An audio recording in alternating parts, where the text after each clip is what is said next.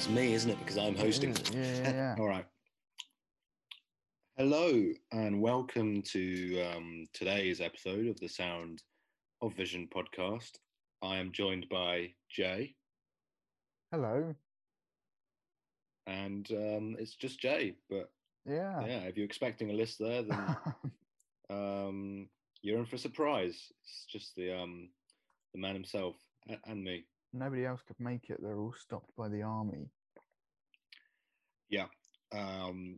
If you thought the pandemic was bad news, you just wait till this whole army thing hits the fan. It's the wrong expression, but there's something going on. Go with it.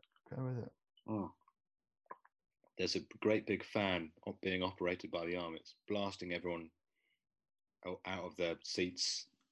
We're taped to our chairs right now in order to survive the pandemic. Everything in my room is taped down, and we're upside down. It's hell. The military have gotten out of control. I should be screaming right now. I'm barely containing my fear for the future. Damn, it's hard times. But the show must go on, as they say. And we will be talking about the discreet charm of the bourgeoisie, which I briefly introduced on the last episode, I believe. But to remind you, if you hadn't listened to that one, this is a film basically about a load of upper middle class French people trying to have dinner around their houses.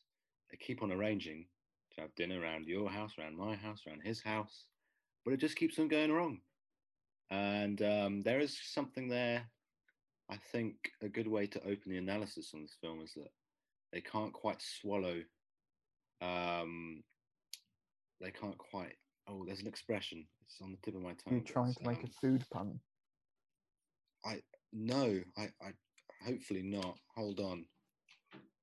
I'm going to be unprofessional here and just bring up the BFI summary. You're going to get Mark Commode to do all the talking. That would be very cheeky. I will read this short paragraph because I thought it summed it up very well. So, 6 well-to-do characters hoping to have a meal together are repeatedly frustrated in their plans by the various strangers they encounter. Or is their failure to eat really the consequence of their own complacency, deceits, and insecurities? Yeah. That kind of rounds it up. Would you agree, Jay? Yeah, absolutely. It was a weird situation. I was expecting more. I was happy with what I was given, but I had been led to believe that it was going to be a bit more explicitly absurd than it was, which me too. Yeah, that's no criticism on the film itself, but perhaps on, I don't know, the discourse surrounding it. Maybe people have made it into something it's not. And I think if I were to recommend it to people, which I would definitely, I would stress that it's a really simple film about a really complex situation. I agree. You get the sense that there is, that general simplicity to what's going on. It's literally people kind of talking about trivial things like how to drink a glass of martini and kind of bringing in their chauffeur so that he downs it all, and they say, that's not how you drink a martini. And then berate him endlessly for it behind his back. Yes. And it's almost a film with vignettes, really. It's almost a film of many different scenes that I almost think could be switched around and it would still have the same effect. To me, the film seems to have 2 distinct parts, but they are blurred. So I've contradicted myself there. But what I mean is that the sort of first half of the film is a lot about just you think it's about them trying to arrange this one dinner. The first mix-up is that they've got the dates wrong, and they've come round. Well, one of the couples, it's the group of 6 friends, and they've come around their house, but they weren't expecting them on this day. And she's in her dressing gown. It's all of it. But then in the second half of the film, it seems to turn into an Inception-like narrative of dreams within dreams. It's interesting, yes, to describe this film as Inception-like because they're very different films. Gone well to Nolan, I see. Yes, I am. Yeah, that's right. Yeah. Okay, we'll go with it. Yeah, this is like, well, it's just the fact that they wake up from their dream and you're like, okay, but then that is still a dream. They're constantly waking up. It's almost as if I were to be so bold as to say that they cannot break the cycle of constant disassociation with reality, that these upper middle class people are so out of tune with what's going on. They can't even wake up from their own dreams. You know, there's lots of points of reference in this film to kind of poke at and kind of think, oh, that's interesting if I, look at it from this certain angle. But for me personally, I just don't think it gels together as a whole, as a coherently, like, really impressive film. Yeah. I just think it's just missing that one. I don't know. Just maybe for me, there was a problem in that I watched it when I was very tired. I think this is a film you don't want to be tired while you're watching it, because that made it seem more boring than it actually was. And when I rewatched part of it the next day, I was thinking, oh, this is great, you know. But it's weird because it's so weird, but it's also really gentle as a film in many places, and most of it. I'd just like to confirm Arthur is staying by the seaside, dear listener, which is why you can probably hear seagulls. Yes.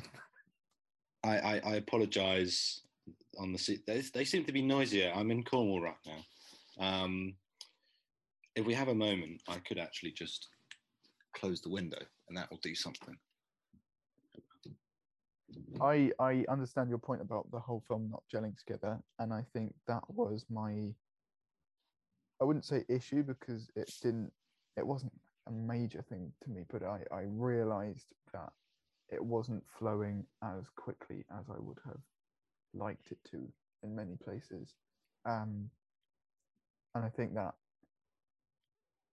for a film that is so absurd and in some places weirdly obscene, I feel it needed a pace that kept moving, especially when it was dipping in and out of the really banal scenes of the upper class and the really, really wacky, crazy, absurd depictions of what life is like in the upper class.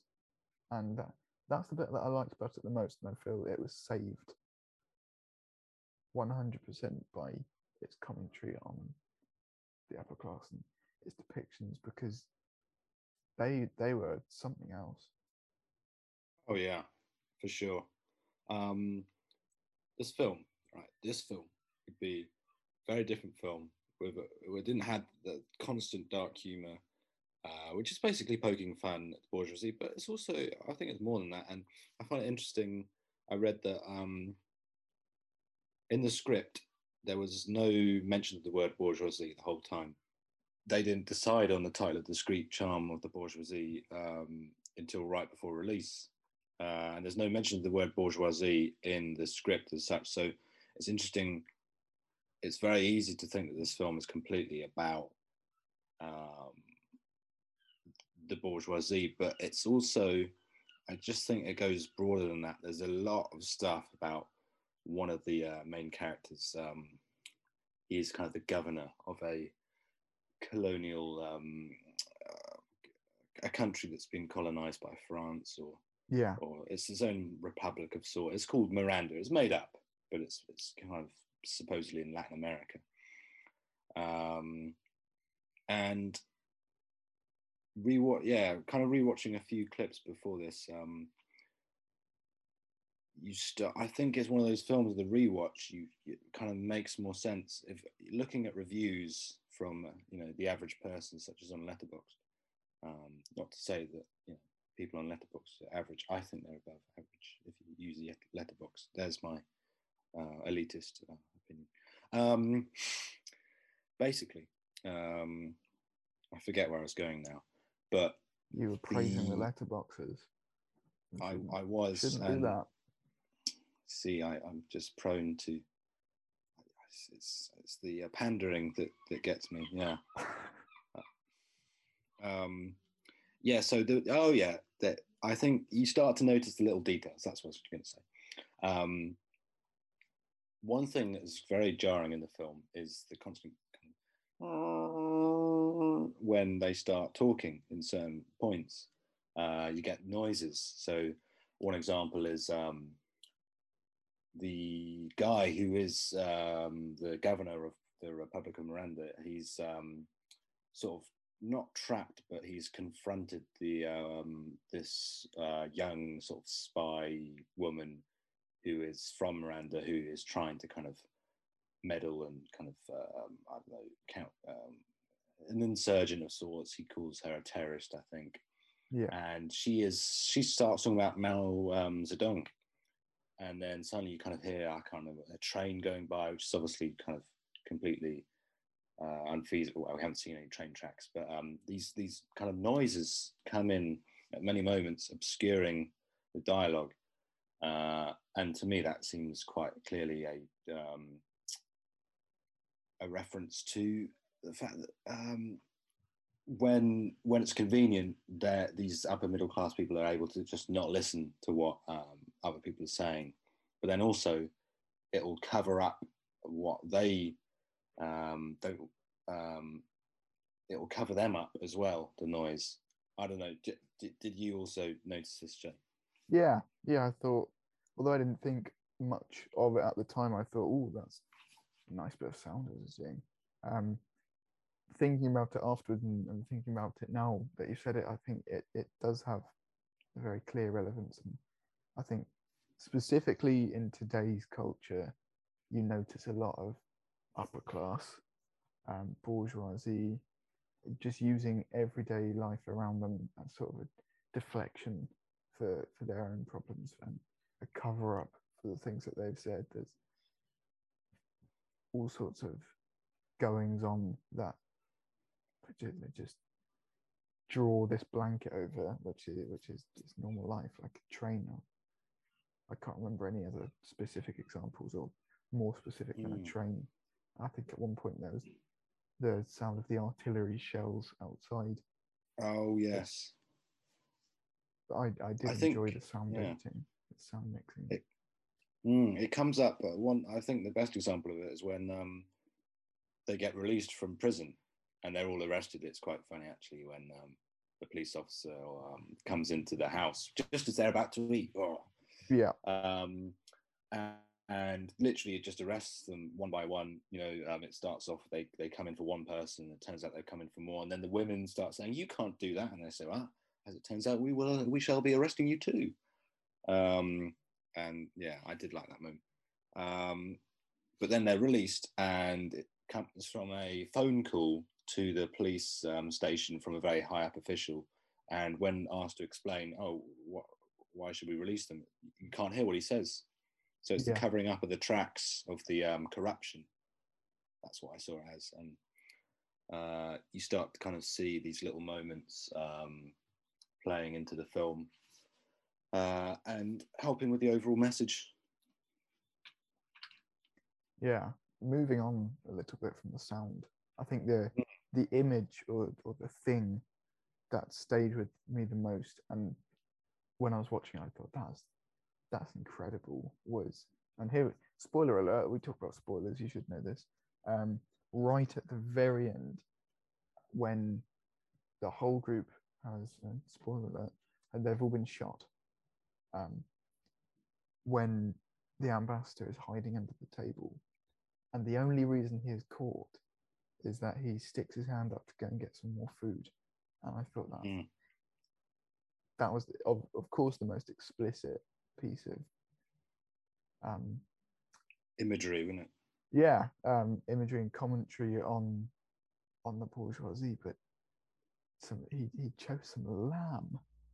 he chose some lamb over his life, and it did look like good lamb, to be fair. But well, it's the greed, isn't it? It's it just is, the I love that shot underneath the table. yes, Close up of him kind of looking up, still kind of focused on chewing the lamb, but sort of watching them intently. He does look very much like a pig in that shot, I think. But then he wakes up, and that was a dream as well. It's interesting, the idea that all of this is going on inside their heads, as though they are self-aware on some level, but not enough to actually kind of fully make anything out of it. If you watch the scenes where they wake up from a dream, it's often that they try to recall the dream and they kind of vaguely get it right. But if you just watched it, you kind of think, well, you kind of summarized it slightly, but you've kind of missed it. Like when you try to remember your own dreams, it's hard to remember the whole thing.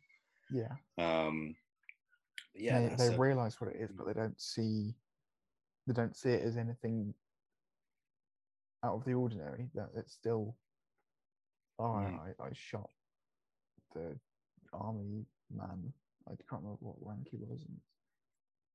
Yeah, okay. I love that. What was it? I dreamed that the character's name, I forget. Antoine, I don't know, French name. Insert French name. I forget what his name. I dreamed that Anton dreamed that we were in a, the whole thing was a play, and it just gets more and more absurd. And that's really when I like the film. With that one, I was so upset that was a dream. When that curtain rose, I was just, oh, what? And then it's a shocking moment, isn't it? Like, well, I love those sorts of things, and especially in a film that was so critical of these people. I was really thinking it was going to go to a dark place, having them all being in a theatre piece, and then maybe not knowing about it. Yeah, sort of like that. And I thought it was going down that route, and I was really hoping it would stick with it, but alas, it went somewhere else, and that was all right. I do agree. I think maybe one of the issues with this film is that with this constant waking up from the dreams, well, it's disorientating on purpose, isn't it? But you almost want these dreams to be real. But I'm sure that gets a little bit old, I feel. Yes. And it was an interesting ending. Just I wonder how good of an ending that really was. If he wakes up and then just kind of, is hungry. He's dreamed that he's about to be shot. All his friends have been killed. And he's been eating the lamb underneath the table, and he just goes to his fridge and eats some cold meat. And then that's the film, isn't it? It said a lot. As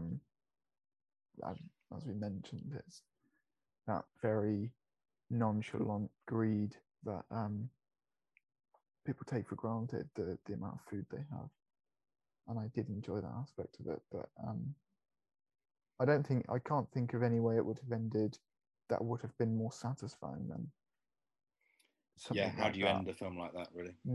I mean, it's just the idea, isn't it, that they'll keep on living their lives the same, the cyclical nature of them never learning, they'll keep never on truly getting what they want. Down that grassy road with the blue sky. Yes. That is the ending, isn't it? Actually, it doesn't end with him eating the meat. It's them walking down the road again. I got that wrong. I think that's like the epilogue sort of thing. Yes, because that's the repeating image, and that's the last shot. But the ending, I'm pretty sure, is him with the meat. It's really interesting, those shots. I mean, I suppose it's completely symbolic, isn't it? They're in a rush to get somewhere. They're in the country, on a country sort of lane, but they're going nowhere. But they're going nowhere, but they are in a hurry. They're on the road to nowhere. Yeah, there you are. Well, I mean, maybe that song is really a portrait of the bourgeoisie. Wow, I'm liking that. Talking Heads more than me. Into this, I was gonna say, this is a good episode. Down that rabbit hole. But what did you think of that imagery, the road to nowhere? I'm gonna call it that now. Yes. I at first I just thought, what, you know, I'm watching the group of people. Actually, what struck me now I do remember this now is it was very Avengers-esque, you know, when they all line up and it's like the squad roll out, you know. Oh yeah. It's like the posse kind of yeah, let's go. Me and the boys hit the town, you know, all of that sort of stuff. And I was like, yeah. They kind of looked, they almost looked quite powerful. I can't remember if there were sort of low angle shots of them, but they did almost look slightly foreboding. But then that's kind of negated by the whole them going nowhere. Uh, One shot has a couple of them sort of putting on their shoes and kind of still kind of getting changed, so they're not ready. Yeah, I mean, talking about it now, all just kind of seems to put together this image of these upper middle class people as incompetent, deluded, negative. But it's interesting because these people aren't so different from us in a way. I mean, there's a lot of similarities, I would say.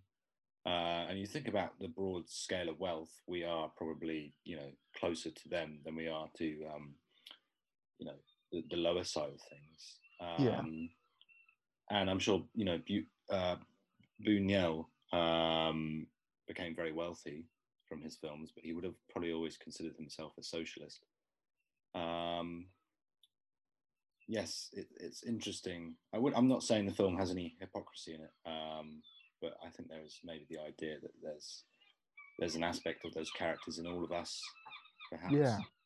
I think he definitely knew that he had to make this film, that there was something important to say. I don't know whether you knew the context, or I didn't know the context until the great Mr. Mark Mode introduced it to me on BFI Player. But he interestingly said that the film, or before making the film, Bunwell he had said, "I'm retiring. I'm not making another film." And then a few years later said, "Actually, I'm making the Discreet channel for Bourgeoisie." Because I think somebody he knew had said, or told him a story. I can't remember whether it was true or not. But that's not the point. The point was that he had heard about, in some way, somebody having lots of guests turn up on their doorstep, Yes, demanding the food. yeah, I watched this just an hour ago. One of his producer friends said, "Oh, a funny thing happened to me the other day. I invited all my friends around, but they came unexpectedly, and that tickled him." Yeah. To quote, that's what Mark Commode said. Which I find interesting. It's quite mundane. If someone told me that story, I think, ha ha ha, okay. Yeah. You know, but he made a whole flipping film out of it, man. You know, he just went there. He decided, all right, let's take that anecdote and let's just stretch it out to an hour and a half. The bit I'm just thinking about it now. The bit I could wrap my head around was was he a bishop, the religious man in the group? Yeah. His role in it, because he seemed kind of part of them, but also on the outskirts. He's got his own quest line in a way that he avenges his parents' death. He's asked to sort of bless a man who's about to die. And it turns out this is the man who killed his parents, who was the old sort of gardener for them. Yeah. And that's probably my favourite moment, actually, is that leading up to that, he gets a lift on the cart from an old farming lady. Yeah. Yeah. And, you know, as you do, you have a bit of chit chat while you're in transit. And just before he goes into the barn to see the dying old man, she says, "Oh, I never liked Jesus. As a child, I always detested him." It's just out of nowhere. It's just hilarious. It's never addressed after that. She says she's going to tell him why. And I'm like, oh, this is gold. But in a way, I love that they just kind of left that. I mean, just the idea of anyone hating Jesus. I'm not religious myself, but I think we can all agree that Jesus does not tend to be someone that is widely hated. He's kind of he made a name for himself, for being quite loved. I would say over the yeah, that's what he's years. known for. It's just great that I never liked him. Yeah. I did quite like that the bishop started wielding a gun. That. Oh yeah. Okay, and I did. My interpretation of that was that I think it was a bit of a stab at the church, because I think the whole film took lots of different people from all different high up areas. You've got the ambassador. I'm pretty sure one of them was a businessman. You've got the have I said the ambassador? But yep. They're all on the bishop. They're high up in their departments, and they're all, to some extent, either corrupt, a bit misguided. They do things for themselves, and I think that was Bunwell's way of saying, the church is in it too. Yeah. I don't know whether he was religious, and I don't know. I don't know what his background was, but I'm sure he certainly reached acclaim as a filmmaker, and I think he probably then got launched into this world of the bourgeoisie, and he probably noticed some corruption and thought, yeah, I've got to make this film to say something. It certainly did. I have looked it up while you were talking there. He was indeed an atheist, which very much makes sense. Doesn't surprise me after that depiction. But you can't fault. I mean, the bishop is a great gardener. I'll say that now. That he is almost presented as a moral force at the beginning. He comes in dressed as a gardener, and they kind of shoo him out. It's as though he's testing them. Sounds almost like a Bible story. And he comes in dressed in his robes, and they're like, "Oh no, we're so sorry." And they clearly just judged him on his appearance, and treat other people just by their status. But yes, no, he odd to me. I thought, yeah, okay. There are odd moments in this film, and I don't mean just kind of the surreal stuff, but just like, what's that narrative point for? Some of them worked, like the dead manager of the restaurant. I thought that was really funny, because I've got a dark sense of humour, but I think a lot of people would have seen that and thought, okay. And I think maybe it was a bit of a commentary on grief, but and how maybe some people wouldn't take into regard that, or they disregard grief for their own benefit. But yeah, I don't know. That's my interpretation. They just want their dinner, don't they? Yeah. And we've all been there. We all get hangry sometimes. We've all been to Ask Italian, and they've got a dead man in the back, and we're like, we want our pizza. But we want our pizza, please. Can't you mourn later? When you're hungry, you're hungry. I think that's definitely, that could be the motto of the film, the tagline. Yeah, there are definitely. I feel like there's always a moment in this film.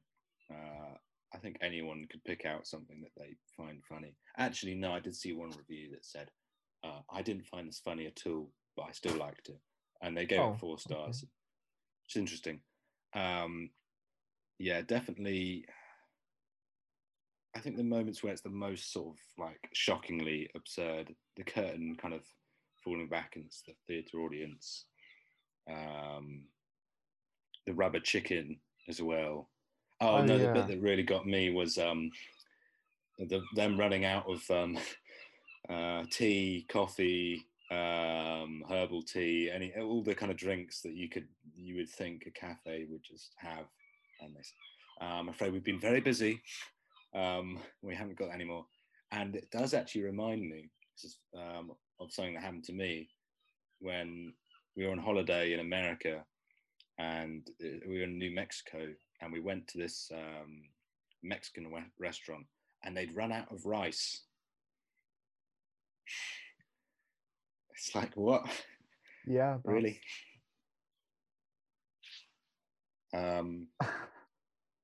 And I don't even know. I mean, I just found that I like that because I was like, it just reminded me of that experience. Yeah. I don't know how it ties into the whole film though. How them running out of stuff.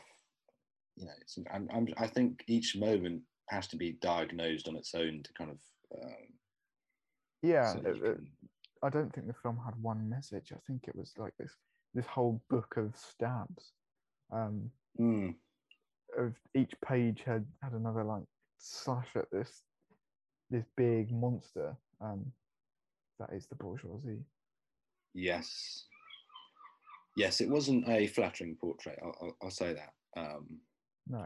I think the title's definitely meant in ironic terms, or maybe there's a slight discreet, ever so slight charm of the Maybe bourgeoisie. I yeah. mean, Maybe surely the there is charm itself because is ironic. maybe I tell you what I think to kind of enjoy watching a film about these people, you have to kind of find them entertaining in a way. Yeah. I did find some of the characters, the ambassador. I don't know the conversation he has with the terrorist, so-called terrorist in his house. I don't know. They were just so their minds were so clouded. It's funny, and there was some good acting in it as well. I think he started to kind of cast bigger names in his later work, whereas opposed to like his experimental films of Salvador Dali, like Un Chien Andalou, which of course is the eye-slitting film that everyone gets shown in their film studies class. I didn't have that privilege. You what? Yeah. They didn't show you that? No, they didn't. No, they Oh, didn't. come on! It's like the initiation is like, let's freak you out with some slitting that eye with a razor. Oh, isn't film cool? We got thrown in on the beautifully deep end of Daisy's. Oh, daisies! That's great when they're kind of bobbing up and down and the sound. I've only seen a clips from that. I'd like to watch the whole thing. Which experimental film did you do? We did Fallen Angels, Wong Kar-wai. Have you seen that one? Oh, give it a watch, definitely. I really want to. All right. I suppose as host, I should be wrapping up. Yes. Please do proceed the wrapping. Yeah. All right. Yo, minute no. Actually, no. Do that sort of wrapping now. It's that sort of podcast. Yeah, I don't wish to hurt anyone's ears. I did rap Rapper's Delight in a karaoke bar in Venice on a school trip in year 8. But that's a story for another time. That's anyway, a whole other podcast. Yeah, that's the difference. Anyway, thanks for listening. That was me and Jay talking about the discreet charm of the bourgeoisie. Oh no! We've got to do the smell of vision. I'm calling it that section now because that's a really good one. It's a jump scare there you've just given everyone, but you're welcome. You're very welcome. I'm sure people turn up this as well because it's probably quite quiet on the me talking into my computer's like sound hole, which is not the best. Anyway, the film I mean, it just smells like dense rubber. It's a very rubbery film. It's very. I mean, of course, there's that scene with the rubber chicken, but I think that encompasses the whole rubbery sort of fake plastic, synthetic feel of the film, and yeah, you get the sense it's all a bit of artifice. You know, there we are. That's the smell of the film. It's got that kind of rubbery whiff. Thank you very much. I don't know what I'd do without that. Yeah, it's going to be every episode. So yeah, there we are. That's yeah. Next week is oh you say. Next week we are going to be moving on from this subtle criticism of society or a part of society, and we're going to be looking at a more general stab at, well, pretty much everybody ever. So Solomon is going to be hosting. He is going to be talking about David Fincher's Seven with us. if you haven't seen it already, somehow. It's on Netflix at the time of recording, and I believe Prime Video, but I'm sure it's in your DVD cupboard if you've got one of those. So be there or be in a box. Thank you very much for listening to this episode. All right. Well, yeah. Thanks for listening, and yeah, goodbye. Thank you very much. Goodbye, everybody.